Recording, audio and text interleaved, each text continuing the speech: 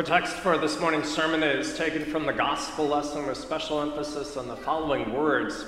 Jesus said, "Take care and be on your guard against all covetousness, for one's life does not consist in the abundance of his possessions."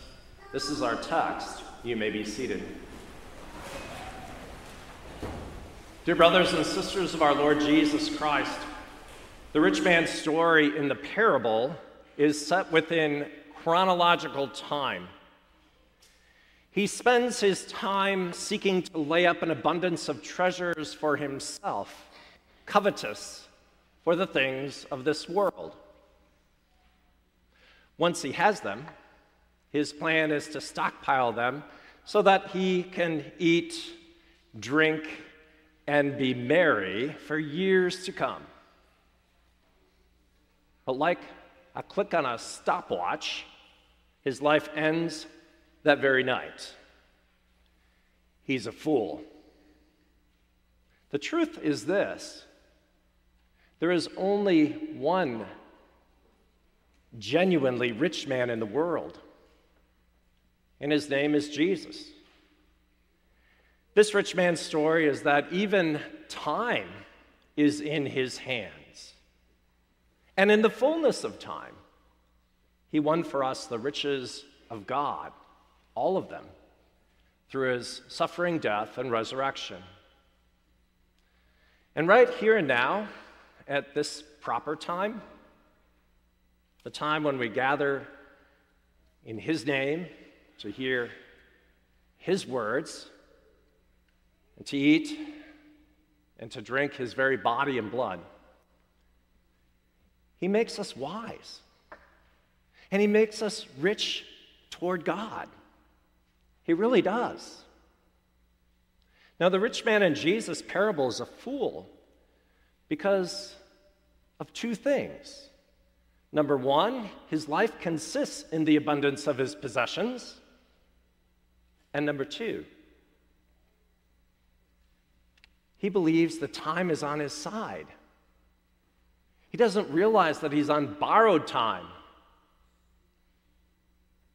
I want you to think about that. So God says to him, "Fool, this night your soul is required of you, and the things you have prepared, whose will they be?" The ancients talked about time in two ways, and I want to go there first. Chronos, chronological time. And because of the fall, there's an end of our time on this chronological line, isn't there? That's what the foolish rich man lived for. There's another way of talking about time, and that's kairos is the Greek word. And it's a moment in time. It's a time in life when everything changes. It makes an incredible impression on you, both for good or ill. Like, for example, when you have a child. That's that moment in time. It's incredible. It's wonderful. It's beautiful. And it changes everything. Life-changing. That's what God in Christ has done for us. In that moment of time when he suffered and died on the cross, and rose victorious over our sin and death. And in this moment of time, when he connects us with him and one another in eternity. But the rich man wasn't living beyond this chronological time. And he coveted his possessions, the things that in the end don't matter. So Jesus gives us this warning from his parable. He says, "So is the one who lays up treasure for himself and is not rich toward God." Now, Solomon, whose words we just read from the Old Testament, was a very rich man. He was probably the wealthiest man who ever lived in that time. By our standards, he'd be considered an incredible success. Right? Great. But he looked around at all that he had. after he accumulated all this stuff, and he says, vanity, all is vanity. What's the point? This is what he came to, and he ends up in despair with his stuff. And then did you catch what the Apostle Paul reminds us of in our epistle lesson? That when we set our minds on this world and life, that it's not just vanity. What happens to us is it produces in us all sorts of bad things. Sexual immorality, he says, impurity, passion, evil desire, and covetousness, which is idolatry, along with anger, wrath, slander, coarse talk, because we're just living for ourselves. We just want what we want, and literally to hell with everybody else. Fearing, loving, and trusting in anything or anyone other than God is foolish. We end up with nothing. Absolutely nothing. Empty. And what's ironic is we're even empty even as we're pursuing these things which we think will make us happy. It's never enough. It's like an addiction. It never satisfies. And look at in the parable. It's all about this rich man, right? I will do that. I will do this. I will build bigger barns. I will say to my soul, as if he could control what ultimately happens to it. They're my barns.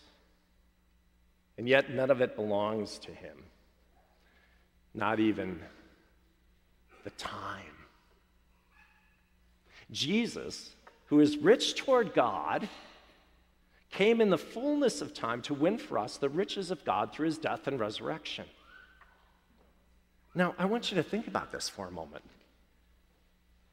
Okay, so the parable of the foolish rich man, right? What's the problem in his mind? It's like, okay, I'm going to work for all of this stuff. And he finds out someone else is going to enjoy it. And that person might just fritter it all away. I don't even know who's going to get it. Or who's going to receive it rightly or do something with it. I don't know who that will be, right? Let me flip it for you a moment.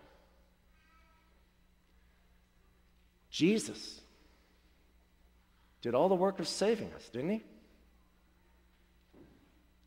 All of it. And he dies for our salvation. And who gets its benefit? Us. He's a fool for you and for me. And what are we going to do with it? Are we going to receive these gifts? Or will we fritter them all away? The foolishness of God is much wiser than the wisdom of men. He did all of this on purpose, that you might receive the inheritance,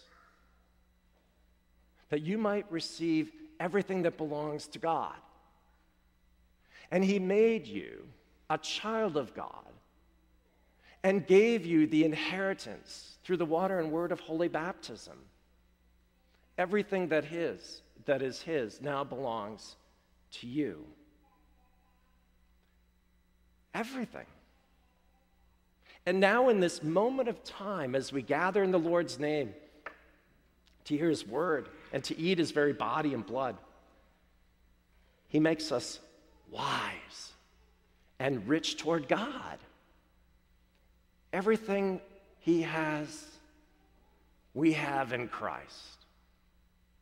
And notice what is said about this Kairos moment. As we gather in the Lord's name, where two or three are gathered in my name, Jesus says, there I am among them. As we are gathered in this Kairos moment, what happens? Heaven and earth intersect. Time meets eternity.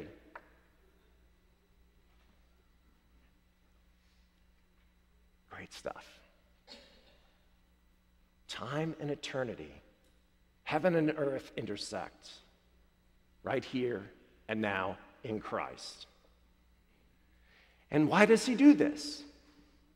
Well, here's another kind of irony, isn't it? He breaks into our time and space so that we can eat his body, drink his blood, and be merry, to have his joy and peace of life together with him and one another throughout all eternity. To do this with angels and archangels and all the company of heaven, for they are near. Time meets eternity. Heaven and earth intersect wherever Jesus is, and Jesus is here, right here, and now, to give you everything he is and has. The Apostle Paul says, raised with Christ, we now, as we're brought up beyond ourselves in faith toward him, raised with Christ, we now seek the things above, where Christ is, at the right hand of God. So to be rich toward God is to believe that God is the giver of all things, including life and salvation, and to receive them. And here, in this moment of time, this life-changing moment, here, as the apostle says, there is not Greek and Jew, circumcised and uncircumcised, barbarian, Scythian, slave, or free, but Christ is all and in all. Here is not black or white or Asian or Indian. Here is not rich or poor. Here, Christ is all and in all, with everything he is and everything he has. So those who believe in Jesus Christ share with others the gifts God gives. Fools, out of love for others. So foolish that we can give everything away, knowing that with God there's always more. He has an eternity of riches for us. And in this moment of time, you learn that, and you tap into that. And it makes a difference as you leave here, as his Spirit is at work through his word in your life. Our things are no longer ends in and of themselves, trophies or rewards to hoard. No, our things are used in love and care for others. Our lives consist not in the abundance of our possessions. They really don't. But in Christ, who is all and in all, who have, quote, put on the new self, which is being renewed in knowledge after the image of its creator. That's what God is doing with us right here and now. So that we can say with the hymn writer, as he puts it, my Jesus is my treasure, my life, my health, my wealth, my friend, my love, my pleasure, my joy, my crown, my all, my bliss eternally. And so he is. Amen. Now may the peace of God that surpasses all understanding guard our hearts and our lives in Christ Jesus our Lord. Amen.